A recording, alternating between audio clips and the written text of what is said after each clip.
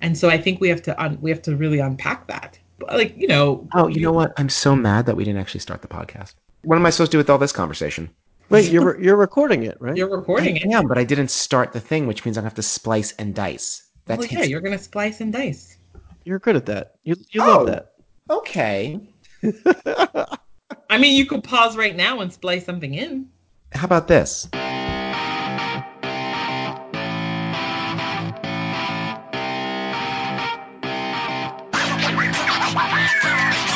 Hi, welcome to Outrageous, a podcast where we talk about race, media, culture, politics, and everything in between. My name is Chris. I'm in New York City, and I'm joined by my very best friends, Trisha in LA Hello. and Jason in DC. Happy New Year. Happy New Year to the two of you. How is it?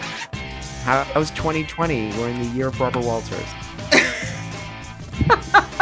I wish she was well enough to just be like, I'm Barbara Walters, and this is 2020. I just Can I wish. tell you that joke is so old? I can't even deal with it. How is it already old? We're only a few days into the new I year. didn't even get it. Everyone I had used to think it on about New it. Year's Eve. That's why it's so old. Right. You know what? I never said I was missed that. original. I didn't even hear it.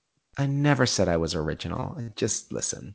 Listen, I think what's really sad is that this year she's probably going to die. And then everyone's going to be like, oh, Don't. I'm not wishing it. I'm just saying like she's very, very ill. Is she? I didn't know that. Oh, yeah. She withdrew from public life. She doesn't remember all the ladies from The View. She's having a really hard time. Oh, Yeah. wow. I That's think so sad. it's the worst thing when you start losing your mind. Well, given the life she's led, I mean, maybe some people she'd like to forget, but I don't, that's pretty sophisticated life she's had Oh, my and gosh. full range of experiences. That sucks. You know what? It just goes to show you death comes for everyone.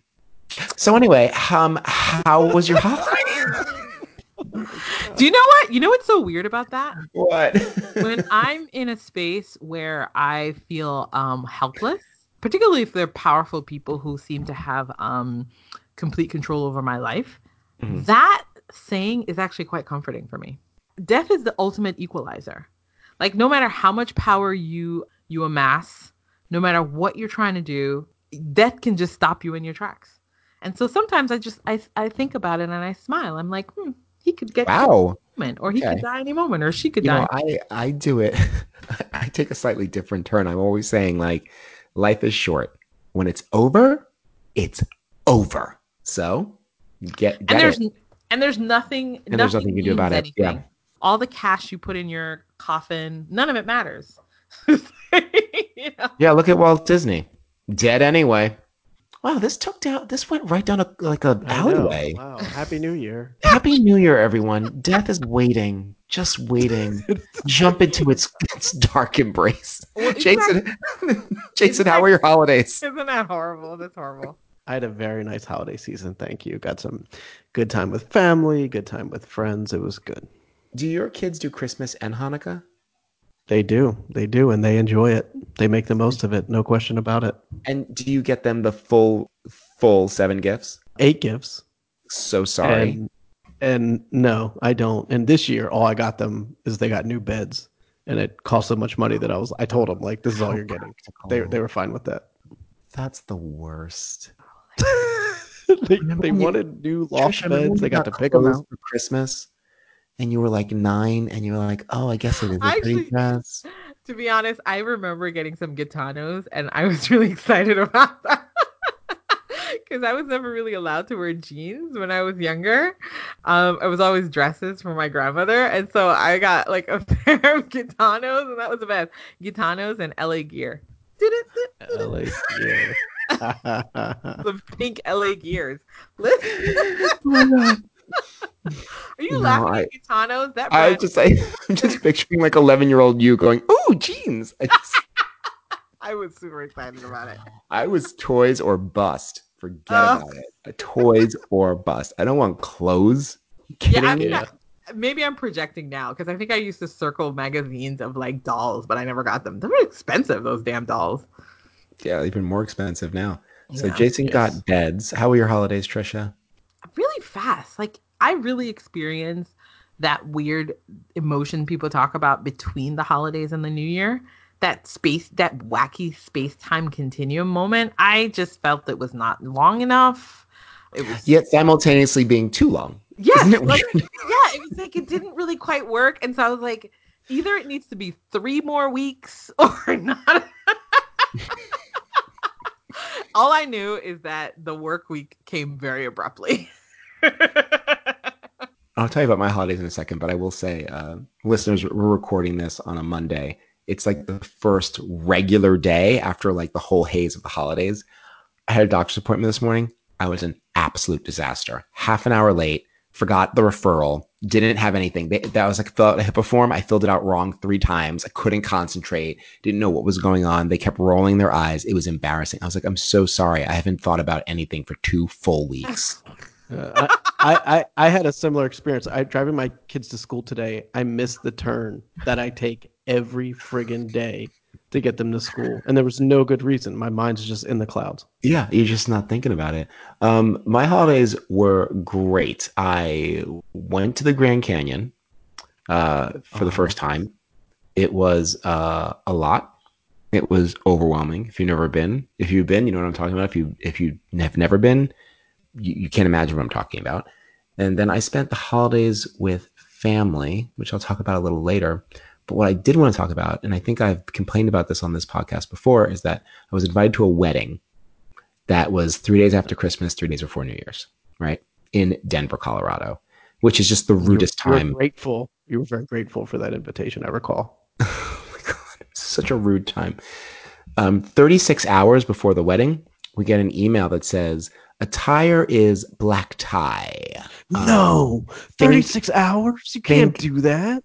Quote, think Vanity Fair's party after the Oscars, end quote. And I was like, I'm sorry. That is like out of the question. I mean, don't ridiculous. apologize, because I was like, you're getting rumpled work clothes with a tie. That's what you're getting at your wedding. You want Vanity Fair, you're getting rumpled work clothes. The wedding was catered by Chipotle. Really? Yep. I don't get that. They Was it came Like in. that in isolation would be I think kind of neat, but in conjunction with the black tie demand is ridiculous. The thing is, though, at first I was like, oh, hell no, this is tacky. But you know what? When we actually sat down to eat, you know what I realized? You knew exactly what you were getting. No dried ass salmon, no rubber chicken, no shitty dessert. Like, it was great. I was like, oh, Chipotle, I know exactly what I want here. It actually, I'm saying fast food for all of your stuff now. I like that the bar was so low that you didn't even have to be surprised. So in some sense, that was a gift. The lack of a surprise, because you could have been pleasantly surprised by having a fabulous meal, but you'd rather err on the side of predictability. I just say, like, listen, the way that this wedding was shaping out, I was like, I'm in for the ride. And when I heard about Chipotle, I was like, this tracks. This is fine. Also, Denver's cold and it's high up in the air. I had trouble breathing. So those were my holidays. Yeah. Okay, so in the end, though, did you enjoy the wedding? Sure. Sure. Sure. What are you going to do? First of all, the space was really neat, but it was really big. And so there was about 120 people at this wedding, and the space could have easily fit maybe 400. So at any moment in time, it always looked like the party was about to end because there was a lot of space in the room. You didn't want to go all in because you felt like you were halfway out the door. But the party was fine. The people were lovely. Like I said, I enjoyed the meal. Yeah, I wouldn't recommend getting married during that week. I think it's rude. And then when the bride herself at the speech was like, yeah, we set this date and we really didn't think anyone was going to come because it's such a ridiculous time to hold a wedding. I was like, why is my ass sitting in Denver at this wedding? But what are you going to do? I think she was also giving you a hint that she didn't expect or want anyone to come. She didn't really want you there. The best thing about the wedding is that it's over and I don't have to complain about it anymore. Silver lining. This is the part of the podcast where I bitch about something that I don't like. So, in all my flying around the country,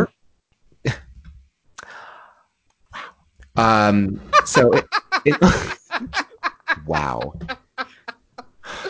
So this is how we're starting the new year, Jason. This is how we're starting. It's called outrageous. I thought you just are outraged about everything. That's what you. I am. I'm outraged about everything. You know what I'm outraged about? So, in all my flying around, the only way I can afford to do that was to do discount airlines everywhere. And I'll name names: Frontier and Spirit. I'll never fly Frontier again. first of all. Oh, really? I thought you would have said Spirit. Spirit, Frontier, I'll never fly again. That was, I'm going to be, I'm really honest with you. Okay. Look at me when I say this. It was the worst airline experience I've ever had. And it's not that That's got to be saying something. It was bad. And it's not like someone spilled a drink on me. It's not like anyone slapped me in the face or dragged me off of the plane. It was just like the people on the plane, like the other passengers, were people who don't normally take planes. That was what I surmised. They were just, oh no. It was kind of like a backyard tailgate. It was really hard for me to understand why people were roaming around. People just standing up. The women in front of me were fully playing cards, but two of them were standing up in the aisle. Like it was strange. Then a dog barked. It actually feels like it was a small community. You sound like you're describing something quite exciting. Like a full dog bark, not like a little lappy lap dog, like a full dog, like a dog you'd have to run away from barked. And I was like, what's going on? The thing, I think we've talked about this before, and it wasn't just one dog on the plane. Oh no, there were two dogs on the plane. And I don't mean lap dogs. I mean dogs that fully came up to my thigh. And I was like, they allow dogs like that on the actual plane? Honey, itself? This is what I want to poll you two about. I have noticed over the past 25 years that we've become really comfortable with dogs in human spaces. You know, it started with, first of all, bringing your dogs in from outside. There used to be dog houses. Now they're inside. Now they're in your bed. Now they're under the covers with you. Now they're brushing teeth with you. You know what I mean? You're using the toothbrush on the dog. No one's doing that. But actually, I'll give you the benefit. Someone are somewhere really close to their dog, so yeah. No, I'm sure someone is. I think someone is. Yeah. I noticed that people are not even that with no shame. They don't give a little look over their shoulder. People are fully walking into like drugstores and stores with their dogs, fully, like not even like in a bag, like just fully like proudly on the leash. It's true. And now they're just on the plane. They don't buy a seat for the dog. This dog fully needed a seat, and I know that dog was not under the seat. What do you two think about this? I think it's bad. I can fully see in 20 years from now, you're going to go to the doctor's office and the doctor's going to be like, oh, my corgi's just going to sit in while I examine you. Is that okay? And you're going to be like, I guess. You know, this is interesting because I was having a whole conversation with my sister about this because, you know, in our trip to Jamaica, we went out and we have dogs, but they're outside dogs. Like Jamaicans aren't like bringing their dogs into their house. It's like, hello, it's a pet. And we may not name it. I don't know. It's that kind of relationship. It's a dog I recognize. I love that. Is that your pet? That's a dog I recognize. You know, and it was like, what's the name of this pet? And they're like, dog. Anyway, so V and I were talking about, because of course, you know, my sister is in love with animals. And so she would like an animal to cuddle up with her. And when she had a dog, it was all over her. And this is when I realized that I don't necessarily love dogs as a category. I like specific dogs, which is like, I feel the same way about people. Yeah, I liked her specific dog, Gilly, and I loved him. And so he was allowed to do many things. But I don't like the entire category of dog. And I actually have noticed that because I've noticed that people are proudly bringing their dogs in places where it's like inappropriate for them to be brought. Like, why is this in the restaurant right now?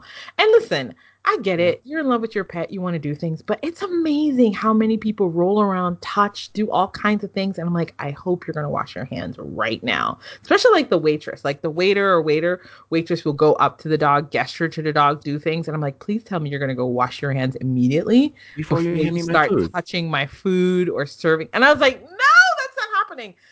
I mean, is it because now people are using their pets as kind of like what's that whole category of pets where people emotional support animals? Animals? Yes, like when humans are so broken, they have to turn to the zoo instead of their fellow humans for companionship. Jason, I see this judgmental. No judgments, just facts. Jason, I see this as increased entitlement of a certain class of people. What would you say this is? That's called leading the witness. Really no leading. No, it's certainly that. I can't help, and this is going to sound extremely judgmental. More judgmental than what I just said? Well, we have look. Well, I should say full disclosure, as you know, Chris, and you've complained about. I've had dogs at different points in my life. I do generally enjoy dogs, but I've never been a person that's like have a birthday party for the dog or take the dog into a restaurant or a store or a plane. Like none of that. And I am really struck by like we are fine keeping people out of spaces, right? Like Yep. we don't want certain people to go into certain spaces. We're fine with people being homeless on the street, but God forbid your dog not accompany you. We were in a Home Goods a week ago, and someone just walked, just like you said, Chris, they just walked in with their dog, and the dog was barking at people. And I'm like, there's brand new merchandise in here. This dog's gonna pee all over the place, and it's barking at people. And like, it was just insane to me. I'm like looking around, like, when are they gonna throw this person out? But what you just said, Chris, is right. Like that particular Home Goods, the people in that Home Goods, they're not being thrown out. Like not the entitlement, but the expectation that you should be comfortable with a dog. I'm like, no, I don't want your dog to touch me. And it's like, then there's a massive amount of judgment because you don't want the dog to come all up in your space. And it's like, I mean, like, I don't want strangers in my space. And I similarly don't want dogs in my space too. Animals, Right. animals jumping on you. And someone's like, Yeah. isn't that cute? But it's like, there's like a massive amount of judgment. Listen, I'm telling you, once people listen to this, they're going to be major side-eyeing if they're animal people. Because there's all of this like judgment that's implied. Like you don't want a dog to just run roughshod all over you and leave hair everywhere. And I'm always like, and and like a dog that just finished licking another dog's ass comes and wants to lick your face, and the dog owner is like, "Oh, isn't that cute? It likes you." But you know what? I just figured that like dogs are like a really special American thing. And so that's when I know my immigrantness comes out, and I just look at it and I go, I'm an immigrant. So I don't really get that extra excited. We've had pets and domesticated animals for millennia, but I will say I think something I've tracked. There is something about Americans and pets, which with the kind of concessions that we're making now in 2020 would be unheard of in 2000. And I want to just wrap up bringing this portion. your dog to work. Well, I think I talked about this on this podcast. At my last job, people were bringing their dogs to work, and we had to have an entire policy, and there was a whole email strain because that's right. Yeah. Remember, it was really problematic, and it had racial implications as well because some people were allowed to bring their dogs and some people weren't. In any case, I'll wrap this up by saying one time I went to a doctor in my neighborhood, and it was a new doctor, and I picked him because he was in my neighborhood. I was sick of going to Manhattan. And I'm sitting there waiting, and it's like a family doctor in the neighborhood, and he's in there seeing another patient, and the door opens, and out runs a dog. There's a dog in there with the patient and the doctor, and the dog was just running around the waiting room, and I got up and I left because I was like, you know what? Who touched the dog in there? What did that dog touch? Like, was it up on the? Am I gonna be like? Absolutely not. And you know, the thing is, okay, fine. I don't like animals. That's fine. Why would you think that's okay? As a doctor, why would you think it's okay for an animal to be in this space where I'm about to go and you're going to touch me on my body? Like, that's just so weird. You're going to stick your fingers in my ear and my mouth. Like, what are you thinking? Anyway, death to animals. What's that? A lot of phobia right there. No, that's not a phobia. Germaphobe. Listen, if that's what I have to be labeled, no. To stop a dog from being in every corner of my body, I'm a germaphobe, everyone. I don't want dogs crawling all over my body. Let's take a sudden left turn. Jason, you were feeling uneasy about the podcast and your ideas. Do you want to talk about that? I'm just struggling. Like, I am really despondent about a lot of things happening in our country and in the world, and I don't see paths to resolution. One of the challenges on the podcast is like one of the things I'm so frustrated about is that there's so much like counterfactual dialogue happening, and just counterfactual is not even the best word, just like a complete disregard for facts or data or science or math. And on many issues, I used to have very strong feelings about like, this is the way we need to go. And, you know, an example is like, I think democracy is the only fair, equitable form of government. And yet I'm seeing democracy, however you want to say it, fail or be hijacked. And just see us trading on certain values and certain things so quickly, and you can just, I feel like this whiplash about, we had a one administration, we valued certain things, we did certain things. Now we're under another administration, it has completely bounced back, and now at some point it will bounce back again. And I'm not saying like I wish we right, but I'm not saying like I wish we had a dictator, but like there are certain things I'm watching, like there's certain things dictators can plan for long term and can protect where's certain this going? things. I don't know where it's going. What are you saying? This is the problem. This What? is the problem. First of all, I don't understand the ideas that are being thrown out there. Like, you're in one breath you're saying how enamored you were of democracy, and now in another you're sort of pointing out the potential value of having a dictatorship. Well, I think what he's saying is that like these ideas that I'm just gonna talk for you, Jason. I think he's saying is that the ideas that he held to be sort of sacrosanct and untouchable, he's now like, oh, it's like there's been a flow, a movement, and he's uneasy about it. Would you say that's it, Jason? I don't know if there's been a movement. I mean, there was a movement right in this conversation. We all lived it just now. Well, no, the question is, democracy, but I am really bothered by it. I'm curious though, because this is an interesting moment. Were they sacrosanct to you, or were they sacrosanct to a group that you now believe have abandoned it? Well, I think both are true. But I feel my uneasiness is because of my own. I want to be clear. Like, I'm still pro-democracy, but I am really troubled by where democracy is landing a lot of people lately in this country and a lot of other places. And I don't know what to do with that. Like, I'm struggling with that. I will say I feel you on. I feel you, like we're talking a lot about democracy versus totalitarianism, and that's not the conversation I thought we were going to have. I thought we would talk about the moment in time, the sort of axioms that this administration has laid down.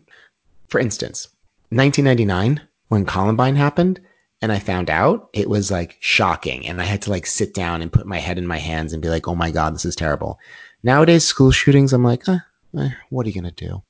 Australia is currently on fire and the environment's being destroyed. And I'm like, well, I guess this is the new normal. I can sense in myself, I am feeling really weary. Like Jason said, you would hope that, we had one administration and we believe certain things to be true. And now we have another administration. We think other things are possible. I hope it bounces back. I don't know if that's a given though. You know what? Let me give you another example. So this recent church shooting in Texas, where there was a volunteer security band in the church, and they were able to shoot the shooter quickly, and everyone is saying that really, decreased the carnage. I have for a long time, even very recently, like heard, all this information about, arming up actually doesn't make you safer. And I still think that's probably true. But like these things happen, and then like that happened. And like I don't know what to do then, because like I felt a very strong conviction that our best bet is to just like become a less violent society and have fewer guns. And yet like there are people who are scared that, like you were saying about school shootings. We also have shootings in places of worship, churches, synagogues, mosques. Like this stuff is happening all over the country, all over the world. And like I've had convictions about, what to kind of do in the long term about it. And yet I'm struggling. When it comes to the church shooting thing occasionally a rat will chew through an electric wire and die, but that doesn't make putting electric wires all over your house a mousetrap. Like that doesn't necessarily mean that that's the right answer.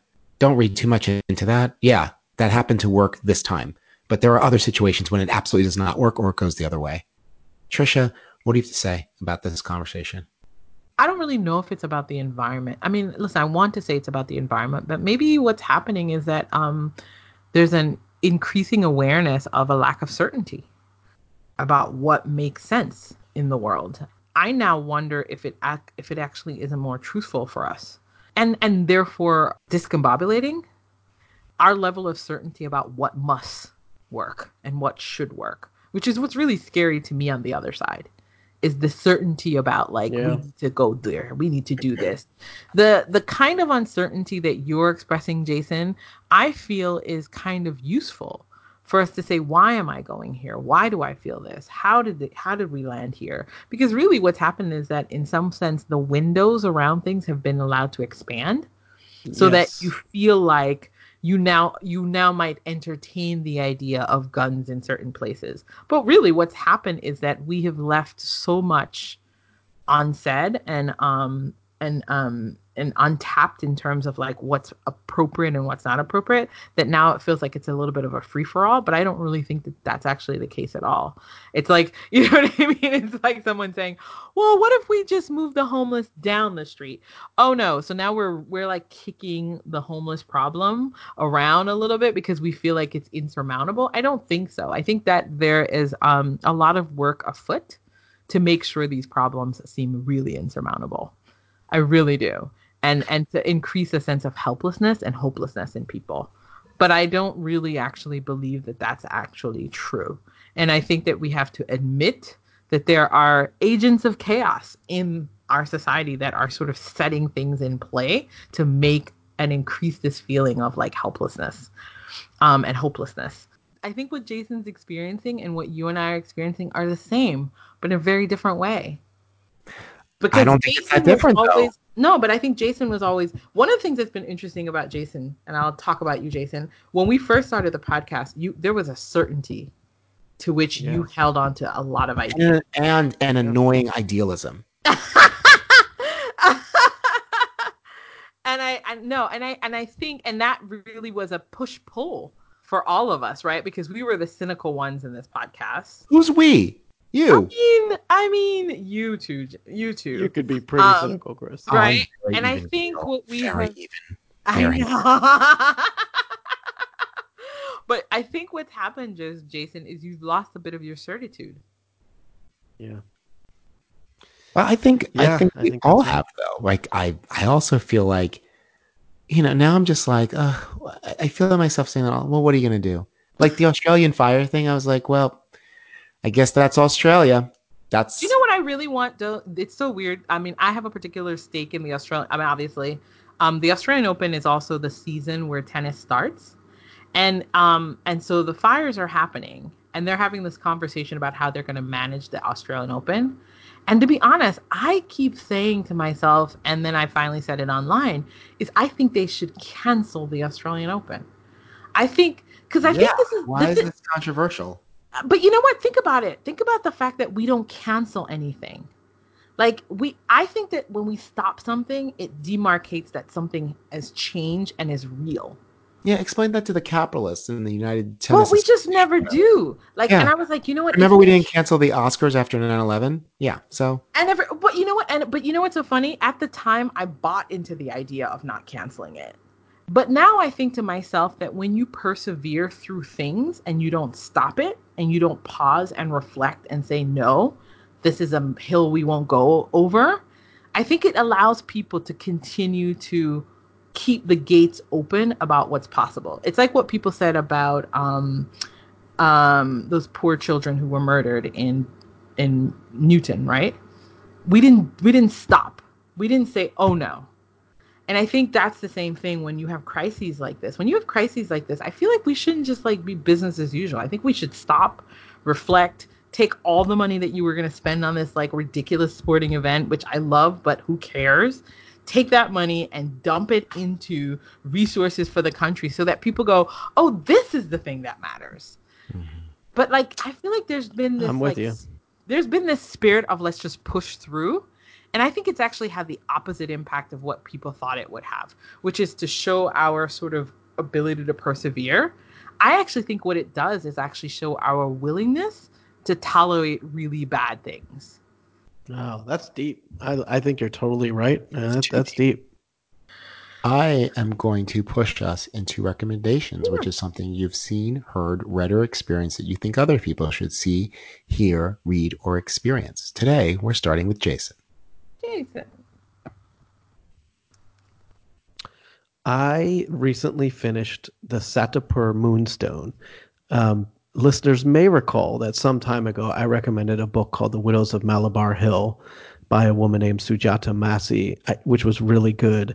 And so this book is now apparently the second in a series with the same character who is it's fictitious, but according to the book, is the first female lawyer in Bombay. It takes place quite a while ago. It was so good on so many levels. It's really interesting. It's during the time of, like the British occupation of India. And so the politics and the complexity among not only the British and folks in India, but Hindus versus Muslims. It was just so good. And the two things I want to say about it. One, it reminded me a lot of another series of books that I've recommended many of, which are the Walter Mosley, Ezekiel Rollins books. And what's similar about these two is that you have a first-person narrator who is constantly vulnerable. And so every scene, that narrator is constantly over-analyzing everything everyone says, does, what is a threat, what's not, is this person offended, is this person dangerous? And it's really, I just find it fascinating to be in someone's head like that. And it was so good that when I finished reading it, even though it's a very tense book and there's some danger and that kind of thing, but it was sad to finish because I missed being in her head. Really good. Ooh. Satapur Moonstone. Sounds Thank you. exciting. Yeah. Sounds like a escape right there. Trisha? Yes. Yesterday, I had to buy a free movie for my birthday month. And I was like, shoot, what do I want to see? What's out that I want to see? And then I was like, oh, everybody's been saying really fun things about Knives Out by Rian Johnson. I went out and saw it, and I found it delightful in the end. The same thing was happening in the beginning with me, though, in the movie. I was like, ugh, I don't care about these people. But it overcame that, and I suddenly cared about one of the characters enough to sit through the whole thing. So yeah, it was actually really enjoyable. Chris Evans looks fabulous. Everybody talks about the fact that he looks great in a sweater. He really did look great in a sweater. And it was like a classic whodunit, and I enjoyed it. Everyone was Imagine you're an actor. You've gone to acting school, you audition, you work hard on your craft, and someone's like, he looks great in a sweater. Anyway, moving on. Do you know what though? He admitted it, because you know what he posted on his Twitter feed? A picture of his dog in a sweater like that. So he knows. He admits to what we care about.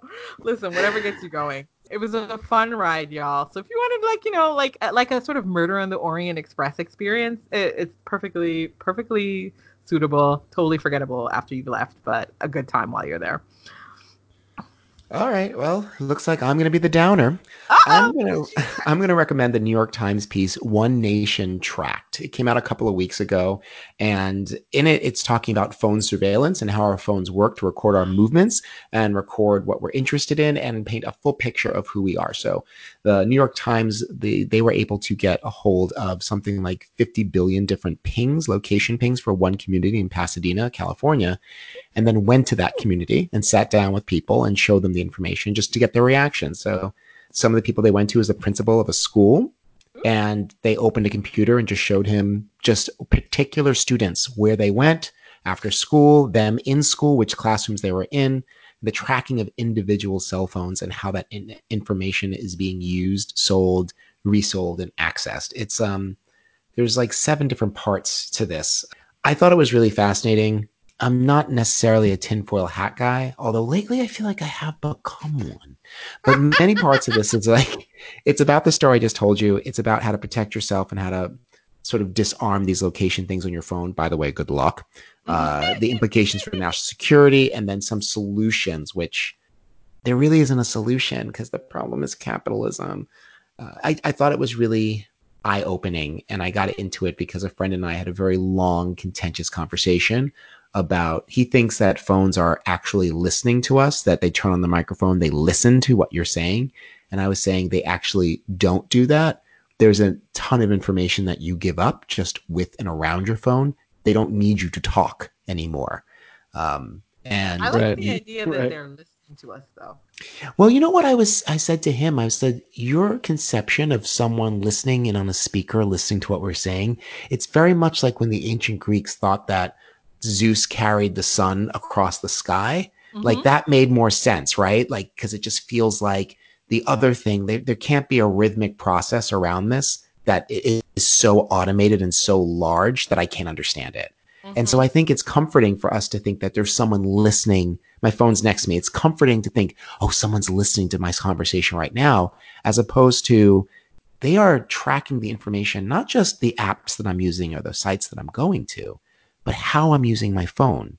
Like the intervals between when I turn it on, when the screen comes on or not, the volume to which it's set when I'm listening to particular apps. And all that stuff creates a digital fingerprint that they can tell who I am across devices. Like that kind of, I don't need to talk anymore. Anyway, it was really interesting. If this is the kind of thing that's going to freak you out, though, don't read it. Like if you're going to be the kind of person, no, because it's I don't know it if is you kind can of encourage frightening. someone that.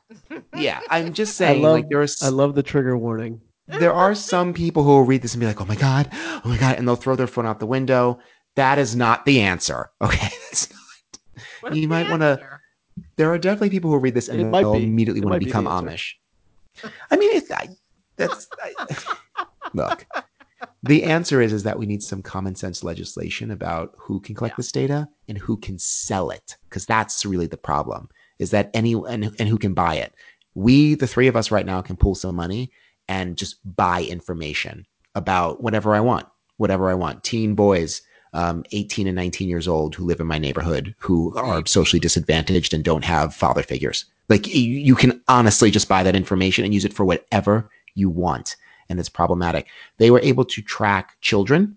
They were able to track Secret Service members to their homes, to their children's schools. It was insane. Yeah.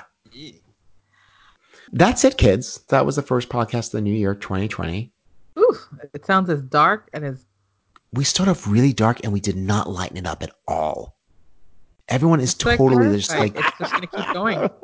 I was going to say, people are in their car right now, just going to pull a full Thelma and Louise, just end it all. Spoiler Do you know alert. what though? No.